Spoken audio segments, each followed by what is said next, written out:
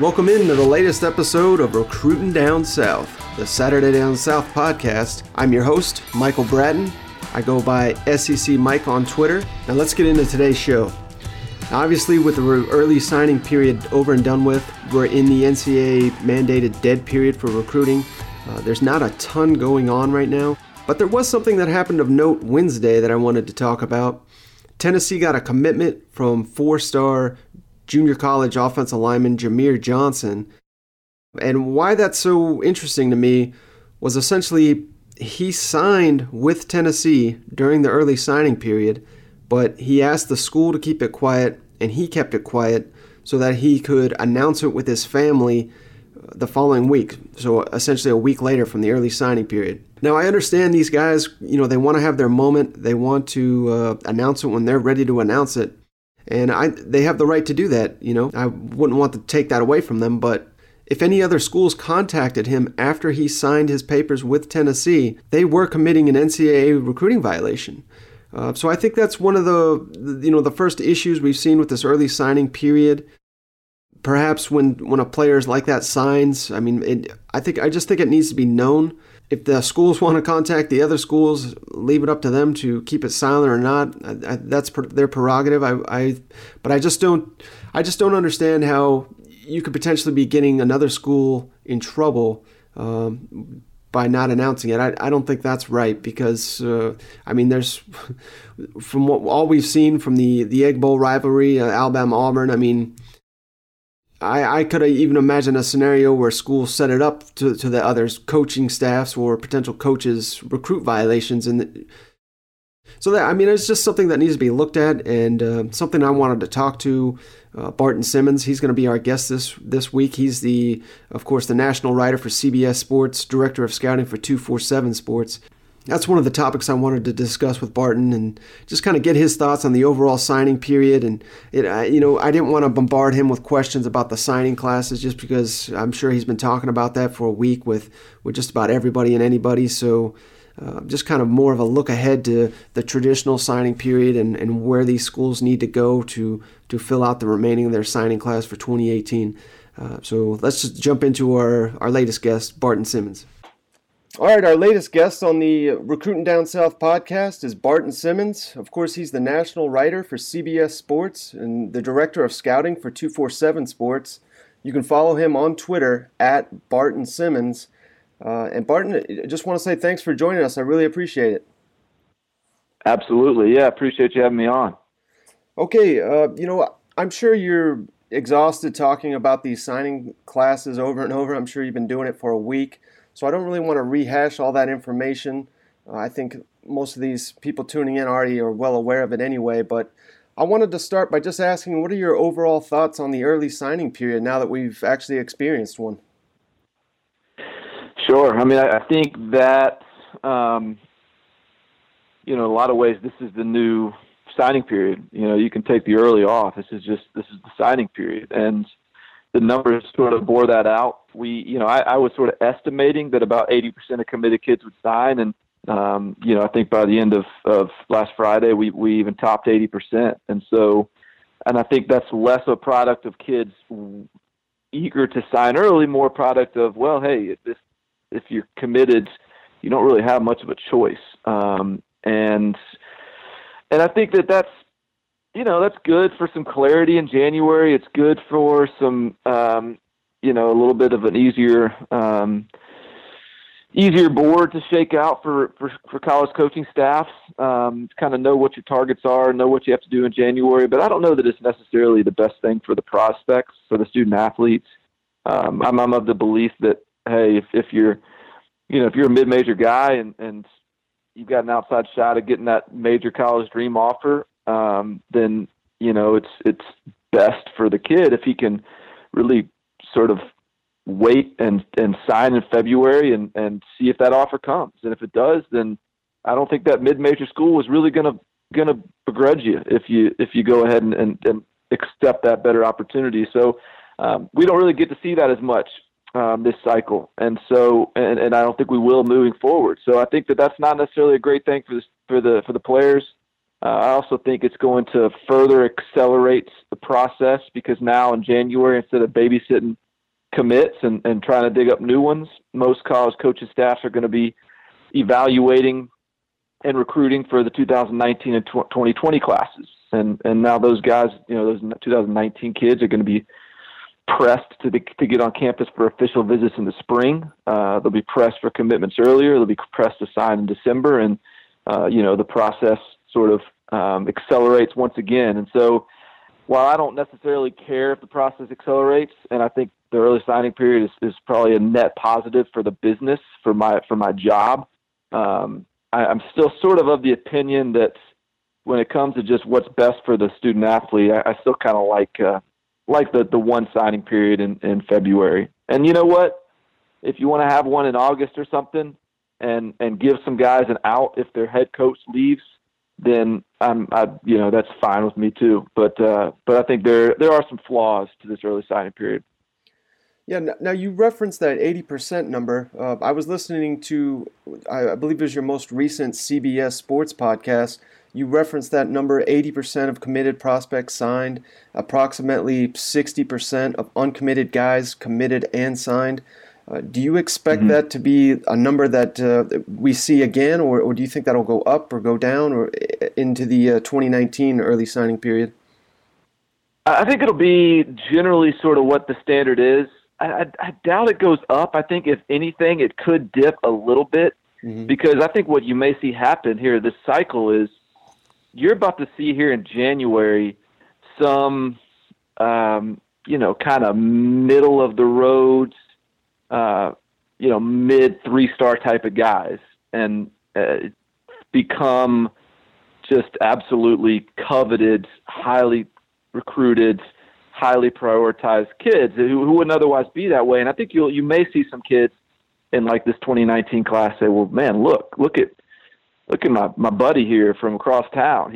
I'm better than him. And that guy is getting recruited by everybody in the college football right now. And I know I may sit here and commit to East State U, but if I just maybe hold off and resist signing, I may have some new opportunities too. So I do think you may see some kids learn that they've got maybe a little bit more leverage than they think, and maybe that number drops a little bit next year.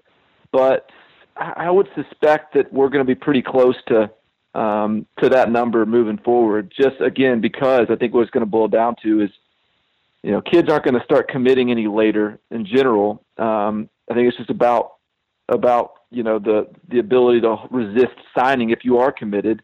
And I still think the general rule of thumb is going to be if you're committed, you're going to be expected to sign. And if you're expected to sign, you probably will. All right. Well, we had essentially a commitment yesterday by Tennessee. It was kind of an odd case. JUCO offensive lineman Jameer Johnson. And apparently he had signed during the early signing period, but he had asked the school to delay that announcement. He didn't make it publicly known, but he did make it known essentially a week after the early signing period had started. And I don't know if you saw this tweet from Bruce Feldman, but he had alluded to that, there were several prospects that are essentially have done the same thing, or they're going to delay till February to actually announce, but they've already signed. And if schools approach those guys, you're talking potential NCAA violation. What are your thoughts on that? Is that an issue with this early signing period? It's hard for me to imagine how if someone signs, how you can get another school in trouble. It almost seems like that needs to be made public.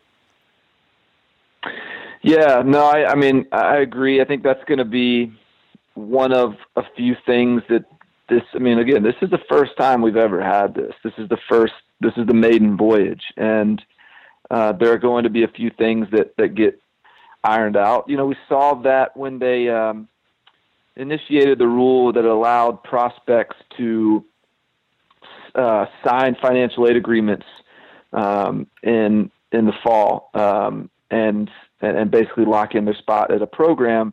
There was a rule but that's not an LOI, obviously. The rule allowed those guys to then sign as many as they wanted, which would give them sort of free access to communicate with whatever staff they wanted to, above the rules. And because of that financial aid agreement, there was no restrictions on interaction, communication, recruitment, etc.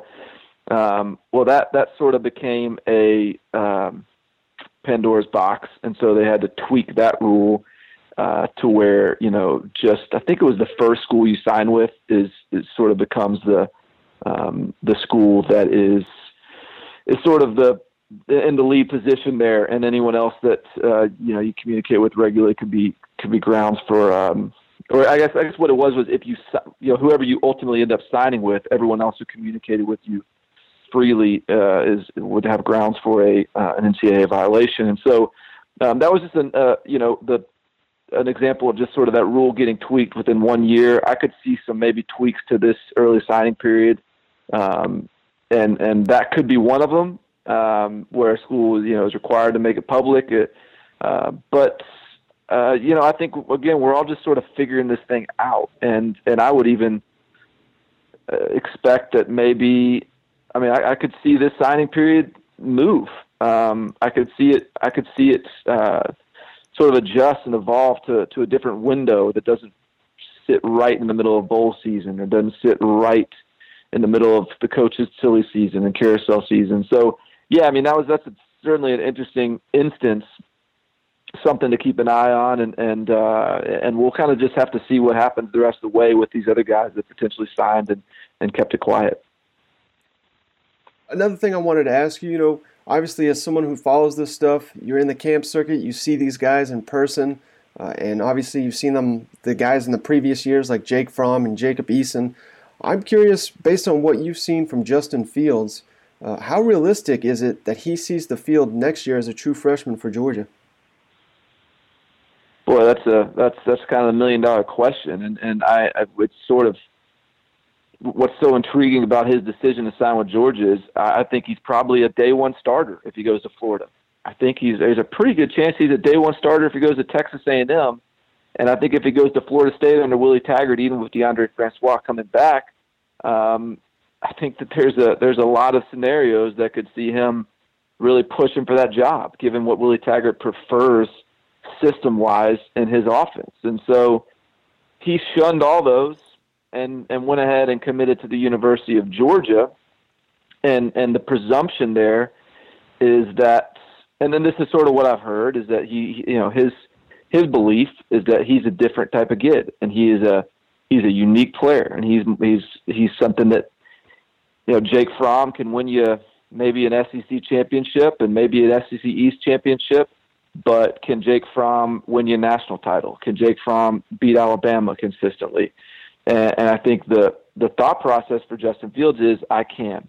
That's something that I can do. And, I think what's that going to mean if Georgia goes and wins a national title under Jake Fromm? It's hard to envision Justin Fields winning that job. And frankly, it's pretty much, I don't know there's any way that could possibly happen. But I do think what's unique about Justin Fields is, Jake Fromm is a different player. He's a passer. He's a pocket guy, and he's got some great moxie to his game. He's got a great feel, phenomenal leadership ability, great touch as a passer. But when you get in those short yardage situations, when you get in those goal line situations, when you get in the red zone, there are certainly,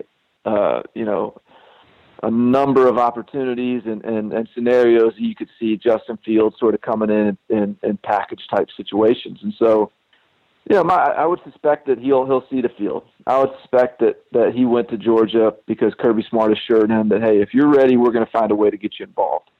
And so I think that's and I think that Georgia has a lot to gain by giving him those opportunities, because they have recruited probably the best 3-year stretch of quarterbacks that I've ever seen, and Jacob Eason, Jake Fromm, and Justin Fields. And if they can prove to future quarterbacks and 5-star guys that, look, it doesn't matter who's in front of you, we can find a way to make you a part of this, our success, then that's a heck of a pitch to the next guy. So yeah, I think it's going to be a really unique situation. But I suspect that we'll find a way to see Justin Fields in some meaningful situations next year. So it sounds like we have Barton Simmons on the record saying as soon as Georgia loses, the locker room split in Athens. Yeah, no, No, I'm just you kidding. know what? I'm just Like kidding. that. The beauty of this thing is, I know you're kidding, but I mean, the beauty of this thing is that like Jake Fromm is such a unique leader that I think he's the right quarterback to sort of be the guy in front of a guy like Justin Fields, because if it's time for Justin Fields to get some reps, then I think Jake Fromm would handle that really well. And I'm not saying I don't expect Justin Fields to beat Jake Fromm out, and I'm not even talking about that. I'm just talking about if he pushes him, if Fromm has a bad day, and you know, people get restless, if Fromm starts to come in and kind of be that Tebow to Chris Leak and be a fan favorite, then you know, I don't think that's just the Jake Fromm's the type of guy that's going to be looking over his shoulder. He has the confidence and maturity to handle it well. So in that sense, I think it's a really nice fit for Justin Fields to come in behind a guy like that. I'm really have been ever since high school and seeing him in the Army Bowl and that kind of thing. I've been really blown away with Jake Fromm just from a leadership standpoint. And, you know, it kind of reminds me of the situation they've got down in Tuscaloosa. Obviously, Jalen Hurts, great player, but the backup Tua, I don't even try to say his name anymore because I trip it up every time. But, I mean, at almost every other SEC school, I think he would be the starter without question. It's kind of a similar situation there. And I wanted to talk about Alabama. You know, they missed out on a couple quarterback prospects. Is any concern there, and do you think they will land a quarterback during this cycle? Yeah, I mean, the guy to keep an eye on in this cycle at the quarterback position is James Foster. That's one of those guys I was talking about, and he's on our 24/7 Sports composite rankings. He is a 4-star guy. You know, we've got him as a 3-star in our rankings, but he's a kid that as a 3-star type of kid in our eyes, and not to say he's not talented, but he's about to have Florida State and Texas A&M and Alabama just pounding down his door, and that's a guy that I think is going to become a priority for Alabama. And I think that they are seeing, even across the board in this class, I think they're starting to see a little bit of an uphill battle, I guess, or a hindrance or a hamstrung situation with what they brought in the past couple of years. I mean, their sophomore and freshman classes, even by Alabama standards, are pretty phenomenal. And when you're talking about the quarterback position, and you've got Jalen Hurts, who's got another year after this year at least, and Tua Tagovailoa, who's as talented as anybody in the country, sitting there on the bench, you just know as a quarterback, man, I got a ways to go before I play. And so I think it's hurting them a little bit at the quarterback position.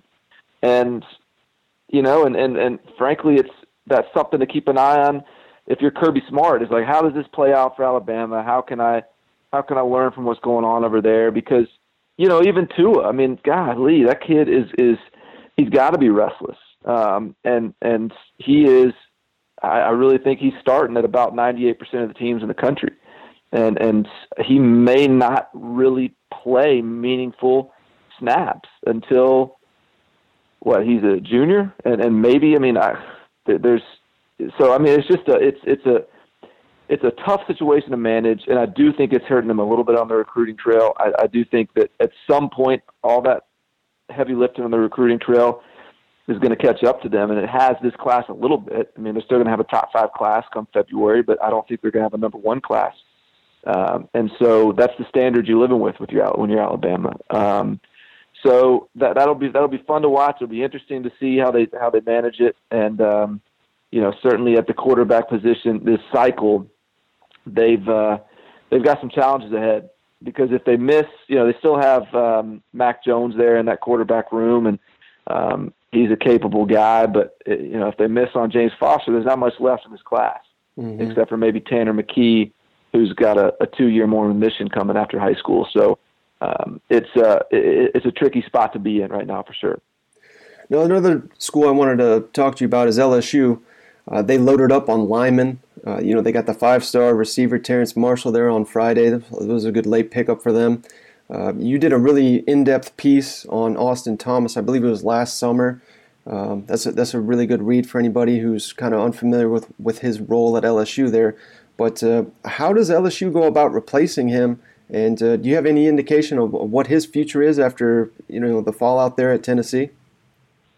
Yeah, so Austin Thomas, the general manager at LSU, who's been a pretty integral part of their recruiting operation and really their entire football operation over the last year or so under a Coach O. But he was certainly a big part of it under Les Miles. He was, he had a brief stop at USC and then was sort of Frank Wilson's right-hand man before that. Frank Wilson was the recruiting coordinator at LSU. So I think I've got some concerns, honestly, about LSU from a recruiting standpoint, not because I think Austin Thomas is irreplaceable. I think he's a really important piece, and I think he's a really talented guy who's really found a niche and found a way to really improve every program he's around. But Coach Orgeron he's a scorched earth kind of guy from a recruiting standpoint.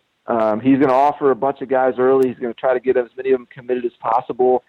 He's not quite as surgical as say Frank Wilson was, who was the recruiting coordinator at Les Miles, and as Austin Thomas is. And I think those sort of voices in the room balance him out a little bit. And I just wonder a little bit if he's going to have the patience to play the long game on the recruiting trail without a really strong hire in that room with them.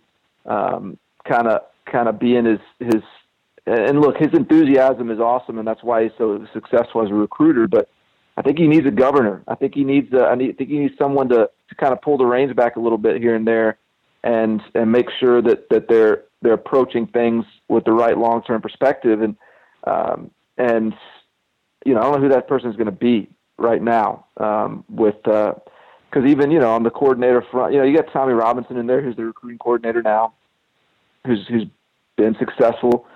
Their running backs coach, and he'll remain, I would imagine, and continue to have a large role. But from an organizational standpoint, I think Frank Wilson and Austin Thomas are big missing pieces. So who's he going to hire there? And what's the long-term trajectory at LSU? Because right now, they've still got some big commits out there. Kelvin Joseph is a guy they're still working on, and they've got there's another top 100 guy. No, Patrick Surtain, the 5-star cornerback from South Florida, is certainly in play for them as well. But when you just look at their class relative to what it's been over the last few years, I think it's a little bit of a disappointing class when you're comparing it to Georgia and Alabama in the SEC. When you're comparing it to Clemson and Ohio State for teams that are competing for national titles. And so I think it's something to watch.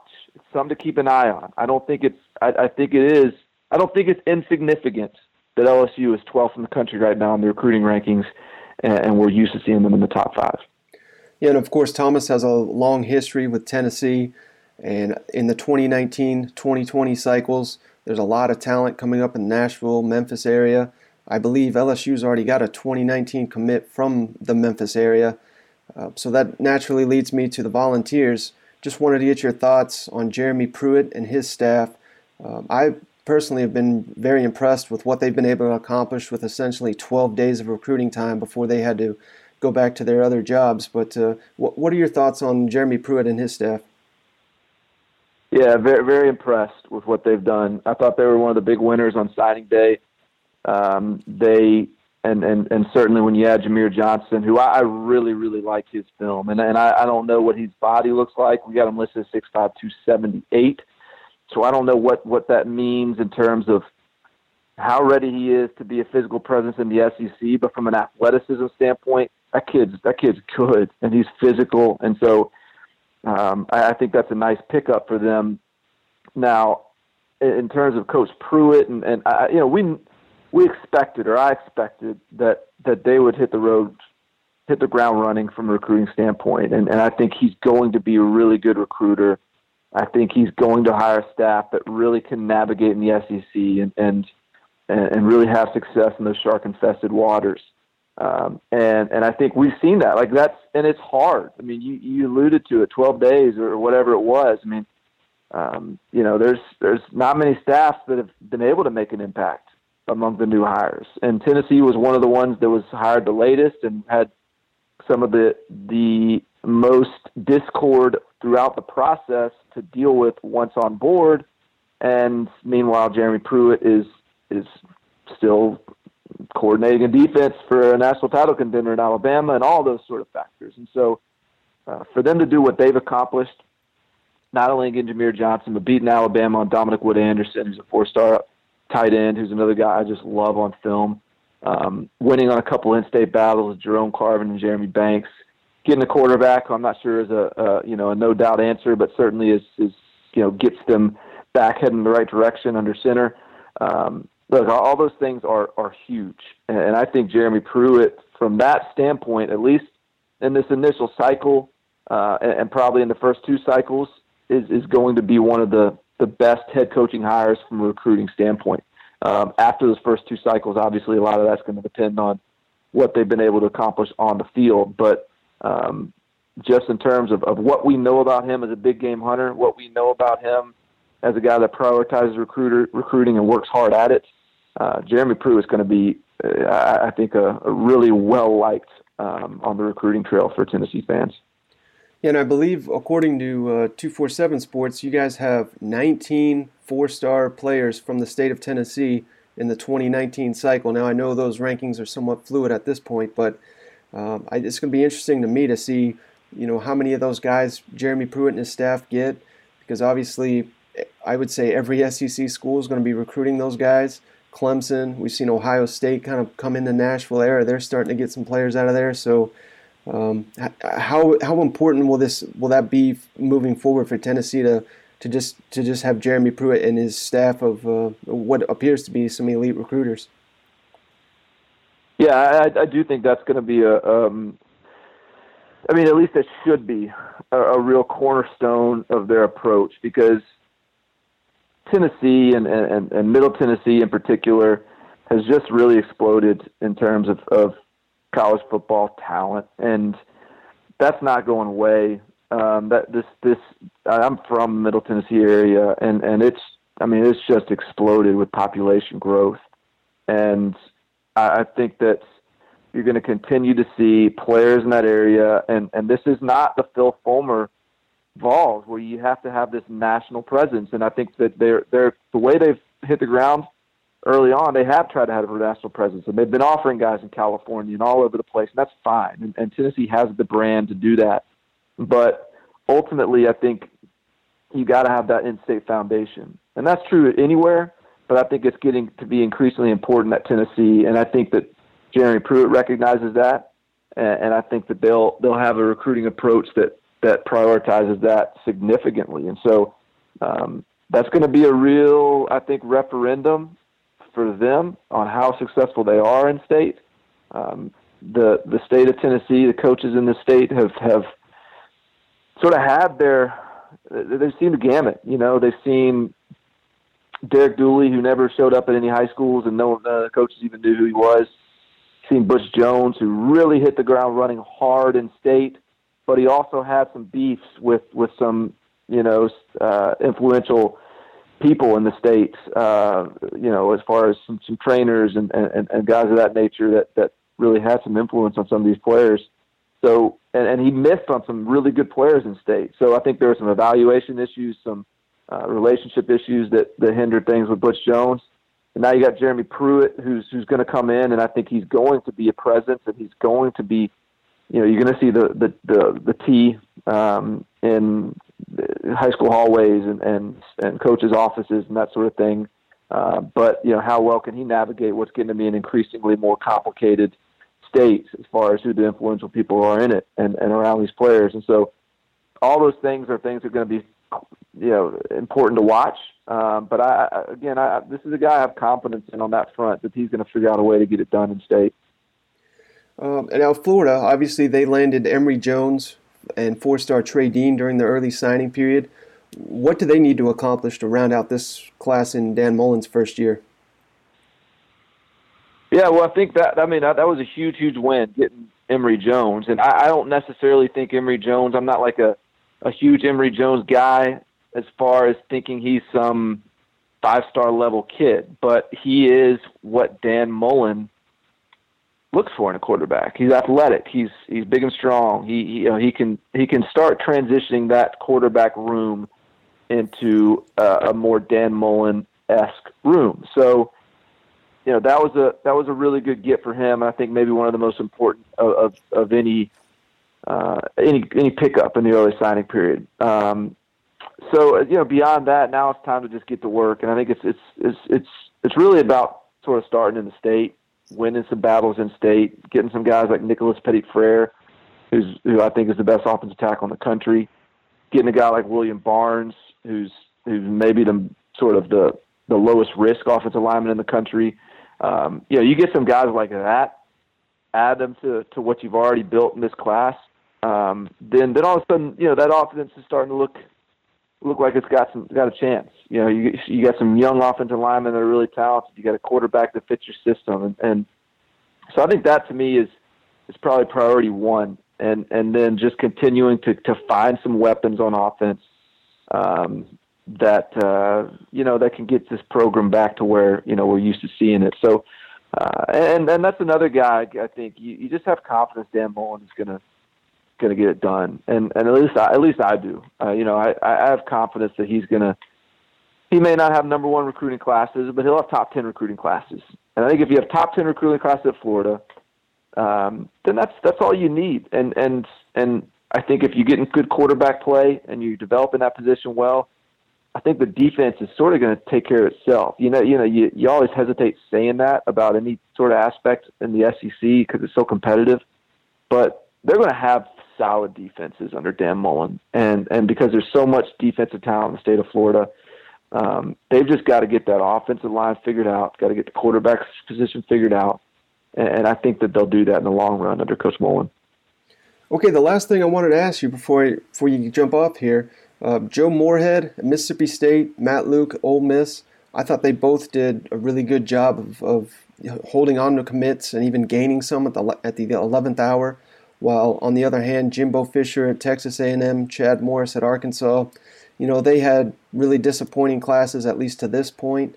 Is that just a product of the early signing period, and do you think those two can rebound, or should fans of those schools just kind of be looking to 2019 to salvage the classes at Texas A&M and Arkansas?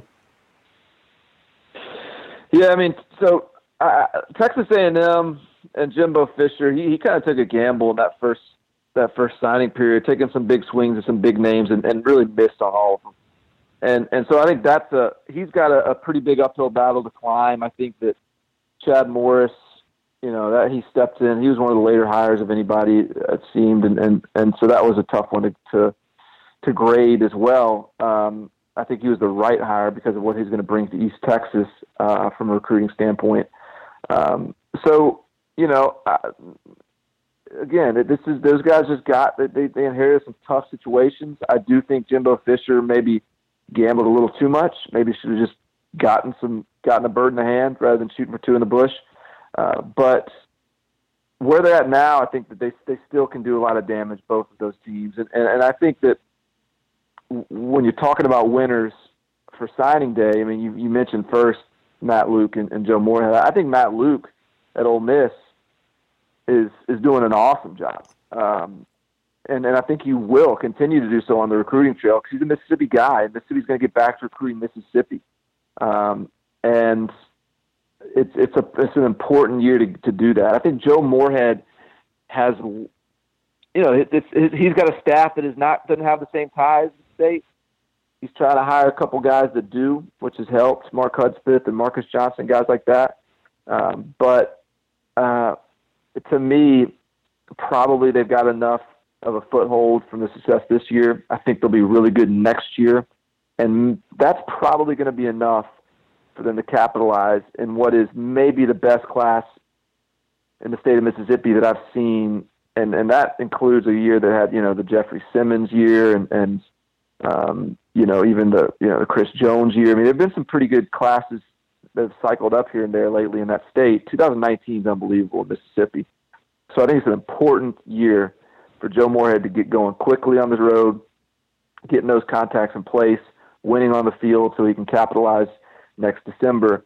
And I think he'll be able to do that. And I think probably Matt Luke can scrape together enough guys on his end to continue to get them building a foundation as well. So, with all that said, and you look at the hires and you look at the way the states are cycling from a talent perspective, the SEC is in a real position to really cycle up because I do think from a recruiting standpoint, it's hard to really – I think Joe Moorhead is the one that you can kind of dig into and say there's some flaws in that from a recruiting standpoint hire. But I have so much faith in Moorhead as a coach, and he inherited such a strong situation, and the state is in such a good place right now from a talent perspective that I think it makes up for all that, and he'll be able to have the time and the runway needed. And so now you look at the SEC across the board with Jimbo Fisher recruiting there, and Alabama and Auburn, and just sort of your typical powers, plus just sort of the positive developments that, I think Arkansas got the guy they needed, the guy with East Texas strong roots, Matt Luke, Mississippi guy, going to recruit well there. When you sort of check off the boxes, everybody is going to start really, I think, improving their standing from a recruiting standpoint in that conference. And, not that conference needs much help, but I think it's going to continue to sort of get better and cycle back up with these most recent hires. Okay, thanks again, Barton. It was really great stuff. Of course, you're once again the national writer for CBS Sports, director of scouting of 247 Sports. I really appreciate you hopping on and just talking some SEC recruiting with us. Yeah, no, you got it. I appreciate you having me on, and let's see what happens in January. It should be interesting. All right, once again, I want to thank Barton Simmons for jumping on the podcast. Of course, you can follow him on Twitter at Barton Simmons. Yeah, that was a really good conversation. A lot of interesting topics there. Well, I think more than anything, I'll just be really interested to see what happens in Athens with the quarterback position.